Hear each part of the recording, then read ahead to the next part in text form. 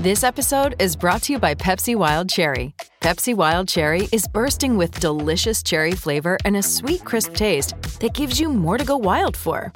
Getting wild may look different these days, but whether it's opting for a solo Friday binge watch or a big night out, everyone can indulge in their wild side with Pepsi Wild Cherry. Also available in zero sugar. So grab a Pepsi Wild Cherry and get wild. From lunch through to tea, this is Afternoons with Staffy on SENZ.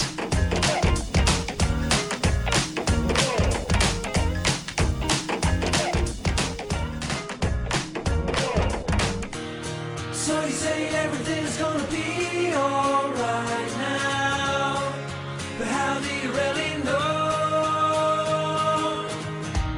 And I know everything's gonna be alright now, 'cause that's the seed I sow. Whoa. And the universe told me that's how I think I know.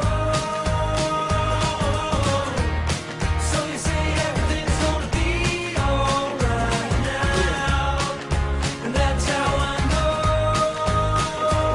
I got a dance with this dress. Welcome to the 1st of February. As I mentioned yesterday, we're 8.3% of the way through the year with 1 month down. Good to have your company here on the afternoon show. Myself and Sammy will guide you through the next 3 hours. In the show, we have James Burridge just after 1 o'clock, BBC rugby commentator. Six Nations underway this weekend. France and Ireland, 9 o'clock Saturday morning. Why wouldn't you? How hard's that going to be for Ireland to go back to the country of doom for them from the World Cup when they got bundled out in the quarterfinals? Who by us? So that'll be an interesting watch, but I'm very much looking forward to Six Nations, so excited to catch up with James Burridge after 1. Hopefully, fingers crossed. It's one of two things are going to happen. Andrew McFadden, the Warriors recruitment and pathways manager, with both the SG Ball and the Harold Matthews team, they are debuting for the club this weekend. Haven't heard quite back from him whether he's going to be free or not. We'll see. David Dome, Wellington Phoenix general manager. The club are absolutely kicking goals at the moment. 2 points clear at the top of the table in the A-League, and they've got a marquee game, a great opportunity if you go and watch on Waitangi Day. 4 o'clock kickoff in Wellington. Let's call them the Waitangi Phoenix for Tuesday. No reason not to get along. They are flying and they're taking on the defending champions, Central Coast Mariners, and they are sitting on third on the table. So Wellingtonians and people in that area, get behind your team. Make a difference. And a new signing from Costa Rica as well. I want to talk to him about that. But right now we're going to kick off the show. I'm very delighted. At virtually no notice, Mark Robinson, the CEO of New Zealand Rugby, and I've had a standing joke for quite some time whenever I walk past him in the cafe because we share the same building.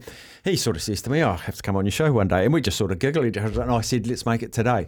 And he said, okay. So here he is, Robbo. Good to have you in here. Great. Nothing like a little impromptu, Staf. So awesome to be on and great to see you in such good form, coming off a nice break. And I think everyone's feeling the same. It's a hell of a lot different summer, hasn't it been, this summer than maybe the last couple. So great to be on, and hello to listeners, and happy to chat. Yeah. I just want to know what you did over summer, actually. Like, you're a family man, and you have a very important job and a stressful job and a time-consuming job. Do you find time to get away? Do you surf? Do you fish? What do you do?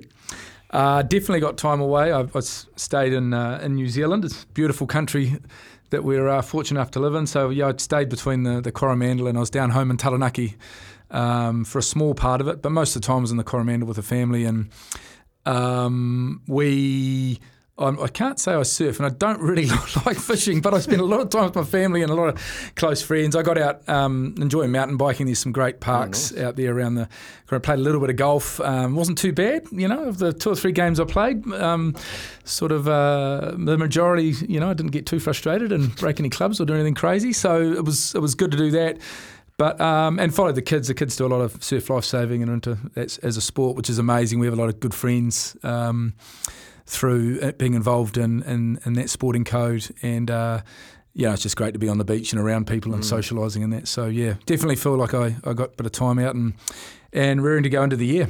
Yeah, the batteries do need recharging. New Zealand Rugby, you always have reviews and feedback situations. How do you sum up 2023? It was a roller coaster. Oh, look, I think from the outside looking in, people, often have that sort of view because there is a huge amount of scrutiny on the game, and we welcome that, and a lot of the things that are public facing, through last year, we're a bit up and down at different times. But when you step back and you look at all the different things that we're involved in through community game, player safety and welfare, and research on concussion. Our domestic game and player growth, took a big step up. Our teams in black performed incredibly well. If you look at 2 Sevens teams, world champions, World Sevens series winners.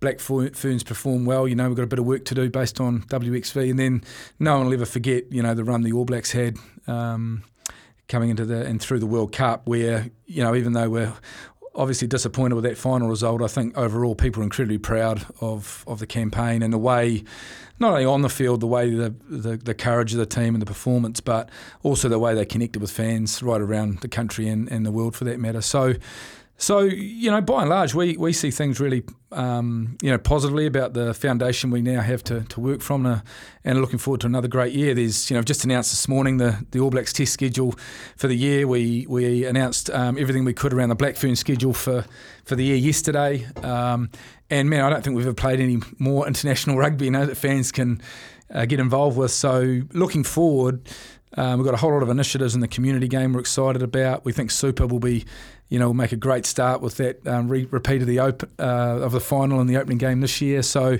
we're pretty amped and looking forward to it. What are the challenges? Like, I sit here Monday to Friday just about the whole year, and the biggest challenge from the outside looking in is NPC, and there are a few quotes and a few grabs, and we've had chairs of boards, we've had CEOs on, we've had New Zealand Rugby on, we've had Lankson a few times. Is that the hardest problem to solve, is what do we do with NPC? Well, I don't think we look at that. There's a range of different challenges right across the game, and I think the challenge is bringing all that together across all the different stakeholders and moving parts of the game, and trying to create a model for the future that really works for everyone. So we value the NPC hugely. We know it's got a critical part in the overall fabric of our game. The competition's a vital development pathway for players and coaches.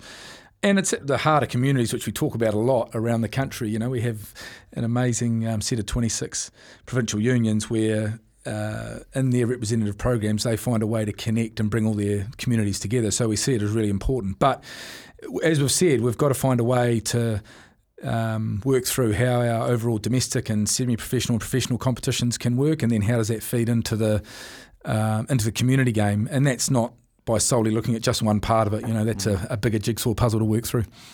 Yeah, because I sort of wonder how much influence or direction does New Zealand Rugby have versus the individual unions? Like, they can't just sit there and be told what to do. They have to be, and I've seen a lot of innovation in a lot of unions. Like, I'm very close to the Manawatu union and what they're doing in a development and identifying 13 and 14-year-olds and making it a high-performance nerve centre, a development and identification area of this age. And they've freely said they won't be able to hold all of them. They'll get poached by other teams. But if they can hold 4 or 5, they can really try and build something. So how much of trying to find the right words, I don't want to say a big stick, but how much of a direction can you give them, and how much hands-off do you have to be in the NPC space? I mean, overall, it's our responsibility to lead and foster the game, isn't it? So, we take that incredibly seriously, but we can't do that on our own. So we definitely need partnerships right across the game. And as we're talking about, the NPC, that's definitely a space where we are working with 26 unions, and they're all slightly different. They all have different population base or a different, socioeconomic base or platform. And we have to take all of that into consideration when we think about some of the challenges we spoke about in the last question about how we sort of take this forward and recognise there's some great things happening. But there's just a few tweaks we've got to make with our overall model to carry on. We think we made some great, development around some of the ways we connect with fans. We think the way that we're leading safety in the game and law reform in the game to make the spectacles more attractive are definitely world leading, and I think the statistics through NPC and Super Rugby last year showed that by comparison to some of the other rugby around the world. We're really hot on that as we go into these meetings at the end of the year in the UK and Europe about where we think the future of the game lies for the fans and the shape of the game especially. So all of those things we're really passionate about. We think we can make a difference in. But you're right, nothing can happen in isolation. You need collaboration, you need a bit of consensus, and the reality is that takes time. You talk about the meetings up in the Northern Hemisphere. The sort of feeling I used to get was quite often New Zealand wanted to be more innovative on the world stage, but there were roadblocks from the home nations because their Six Nations, look, it's a fantastic tournament and it sells out and it's a huge money spinner for them, and they're a not broke, don't fix it type thing. Do you feel like it's softened a little bit and they're a little bit more open to Southern Hemisphere or non-Six Nations unions about some innovation we can bring into the game globally? I do. I'm really heartened by the conversation since the World Cup. Look, at the World Cup, don't get me wrong, we saw some amazing rugby, didn't we? Absolutely. Fantastic events, spectacles, and some amazing rugby on the field. But we saw some contests and some aspects of the game that I think everyone knew were incredibly frustrating for the fans.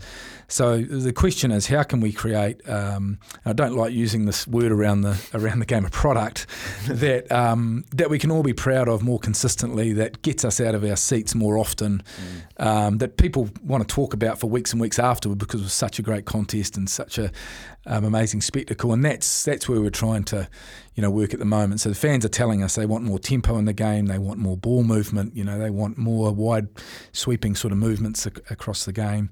And we think we can create that product. We're really, really adamant that the combination of the feedback we're getting from fans, from our leading coaches, from our players, is all, and our high performance people, is all leading in a direction that we can make a really positive change for the game. Yeah, that's always been the New Zealand brand is a little bit more expansive and probably a little bit unfairly that the Northern Hemisphere score in threes. I think they've moved on a little bit from that, maybe not England, but I think what we've seen with the evolution of France and Ireland in particular have really taken the game to the next level. Do you... The changes in the games and the laws and the tempos and all those things you sort of touched on can seem to move at glacial speed. Is that because there's so many different fingers that need to come to agreement? And I don't like to compare rugby with rugby league, but the NRL is one body, one thing, and they can change a rule tomorrow. Is that one of the challenges, is to get unity? Yeah, it is, and this is one of the issues. I don't want to... the sporting codes are different. We are playing in a truly global game. I think Rugby World Cup now is one of the 3 or 4 top most watched sporting events in the world. So and World Rugby has something like over 100 members. In terms of council members with voting rights, it has, I'm guessing now, but it's probably in the vicinity of 20 odd members who are across major decisions. So therefore there's just a lot more complexity and time involved in being able to do that. If I look back though in the time that sort of I've been involved, the appetite it feels like at the moment, normally we work on a 4-year cycle for law change around the game. There's definitely an appetite going into these meetings that it'll be a lot quicker than that. So we should be able to see more tangible movement on law reform more quickly after these meetings. And I would say that in New Zealand and Australia, the changes were made in Super Rugby, which people were largely very positive about last year, do give us an example of how we can provide leadership. So not only can we respond to the needs of and wants of our own fans, but we can trial things and then share these back into the Northern Hemisphere and say, look, this is what's possible around the game. Yeah, Super Rugby just around the corner, as you say, and people always very much look forward to it. It's the best that we've got on offer here. Go out and play. Melbourne Rebels, it's a shame what's happened with them. Is that a concern for you, for Southern Hemisphere rugby? Is this not a signpost of things to come, but it's a concern? It's got to be a concern. Yeah, I mean, well, Yeah, but it's not an isolated case as it relates to the global game at the moment, is it, Staf? I mean, we see in the MLR with the US competition recently, we had 2 or 3 teams that unfortunately folded. We've seen 3 in the English Premiership, probably one of the strongest commercial bases for the game in the world, with 3 really proud clubs unfortunately head down a similar path. And we know there are challenges across virtually every nation in the world at the moment, saving probably maybe Japan and France. Everyone else has challenges with that level of the game. So, look, I had a good chat with Phil Waugh on Friday and got a bit of insight for what he could share at that time. We're catching up again on Friday this week, tomorrow, and we'll get a bit more of a download then. And as we've said consistently with the Aussies in recent times, we're there to help if we possibly can, but largely this is an issue for the Aussies to work through. I know, and Phil and Dan, they've got a couple of great people who care deeply about the game, and they'll work through it. It's to your point though, it's just having developed the commission for Super Rugby recently and signed that off at the end of last year, and then be working quite closely. It's an interesting first challenge for the board to sort of look at. But these things are a combination of the national unions and that Super Rugby commission to sort of think about. And we are thinking about the future state of the competition from 26 onwards. So there's already some thinking in parallel that's going on there. We just might have to bring that forward in terms of consideration of that work. What does the governance of Super Rugby look like now? Because we had NZR, but of course South Africa aren't involved anymore. We've had Japan come and go, the Sunwolves. We've had the Hawaris come and go. Is it an ever-evolving beast? Are you always looking for maybe we can expand, maybe we need to shrink? And what does the governance look like, and is that their role? Well, the governance is in the commission. There's in the joint venture between New Zealand and Australia, there's a certain amount of a few issues that are of critical importance to national unions. So we sort of leave those to national unions, and by and large, the role of the commission is to be more targeted and focused on the competition 365 days of the year. National unions, as you said before, have got lots of different things on their plates. So how having a really dedicated focus on the competition, and then being driven to really understand what fans want and respond to those needs of the fans and what they want to see in the competition, be it marketing and communications around it being draw, be it theme weekends, be it formats, all of those different things are on the plate for the commission to work through. And so being more joined up right across all the territories of the competition are part of that as well. The consideration of teams that might make up the composition of the competition are a combination for national unions and the commission to work through. So is there, could you see in the next 5 years countries other than the ones that are in Super now, Aussie, New Zealand, Fiji, more Pacific, could you see that in 5 years a likelihood of another nation having a Super Rugby team? Look, there's a lot of work to do in this space. I mean, it is possible. When you think about what we've been through with COVID, the last sort of 3 or 4 years, 2.5 years of that dominated by COVID, some fragility around the game globally in the professional club space. That is a tricky sort of backdrop to work within. But you've also got to recognise we have to respond to again creating a real strong commercial base for the competition and really trying to light a fuse under the fans about what's exciting and interesting. And so, the conversations about places like Japan, North America, South America are all things that are sort of being committed to with more work at the moment. And I think you can see by virtue of the announcement this morning, the game going to San Diego, we definitely have an eye on what the west coast of the States especially looks like. That time zone's friendly, the travel and logistics are relatively friendly.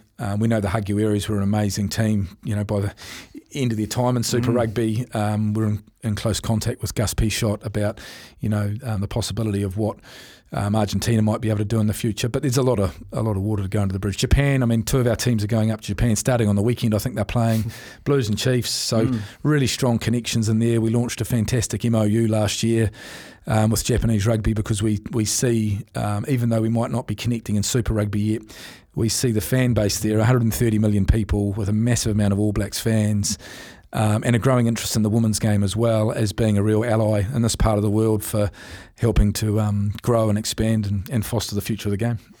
And finally, last thing I want to talk to you about is the test schedule, which was announced this morning. Ticks a lot of boxes. There's a lot of travel, hosting England, which is awesome here. Fiji is our third game in San Diego, Snapdragon Stadium, which is just a great name. You've probably spoken to the Fiji Rugby Union. How excited are they for this? And two-part question.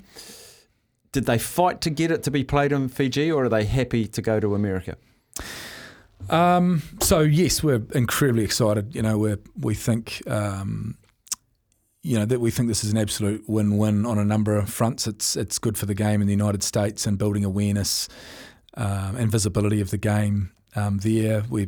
As I said, we're interested in the West Coast, especially about future possibilities. So that's positive. Fiji themselves have a massive fan base on the West Coast of the States. I was up there a few years ago, the 2018 Rugby Sevens World Cup, and I think 75 to 80% of the fan base were Fijian, coming out of different areas of the West Coast of the States.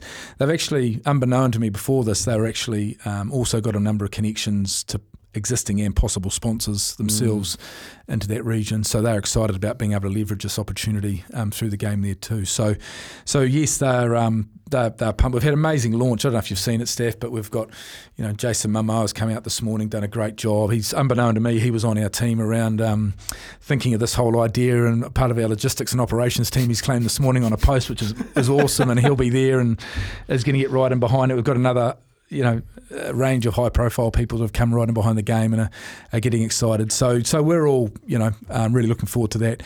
In terms of staging the game in Fiji, we did look at that for significant periods of last year. There were a few things, happening, a few different reasons probably why it couldn't come off this year, but we haven't given up hope we might be able to do that in the future. And we're also looking at opportunities with the Māori All Blacks and All Blacks 15 to be able to take games into the islands as well. So, when you weigh all that up, I think both parties were really understanding of the reason for going to the States in the end, and we've just got to keep that commitment going. They know we're deeply passionate about rugby in Fiji and the islands as a whole. Really, when you think about what we've done with Super Rugby and the other opportunities we've created in recent years, so hopefully in time it can click into place.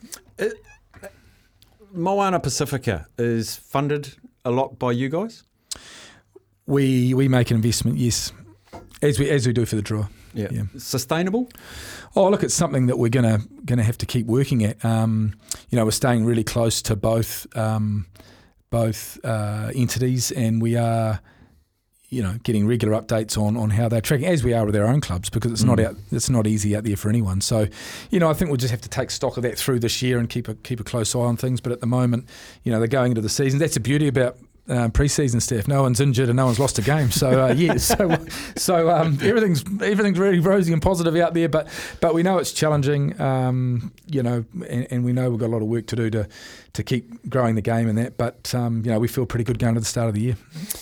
Yeah, everyone's top of the table at the moment. It's great. Yeah. Two more questions. First one: how, in terms of brand, how important is the All Blacks in terms of brand and revenue?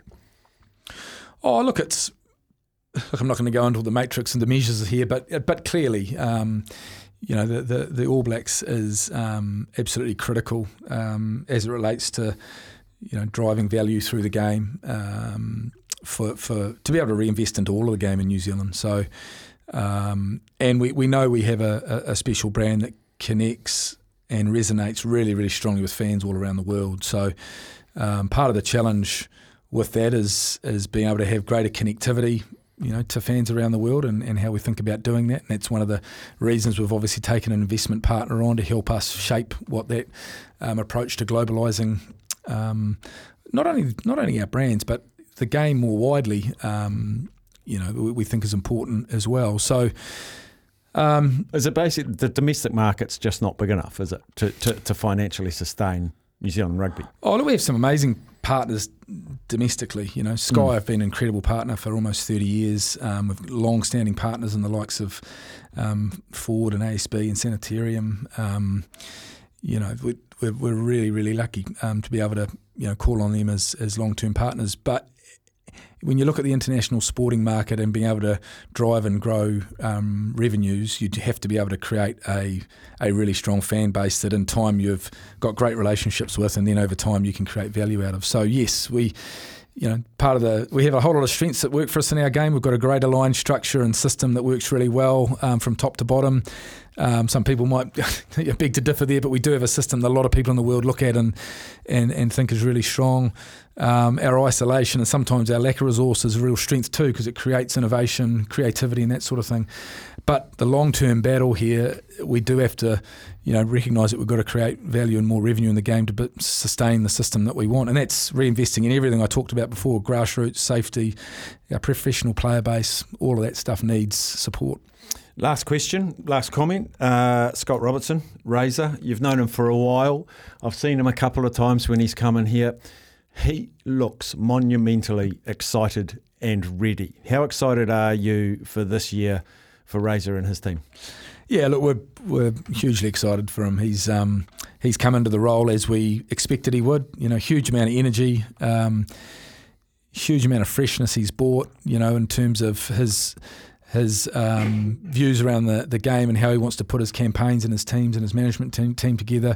And our role is really to be able to support him in any way we possibly can to do that. So we had a great session yesterday. We had the afternoon with some of our team and his team mapping out some different aspects of the next few years and looking back a little bit as well. And it was great to see that level of detail and just real passion that comes through. He's a former very proud player, as we know.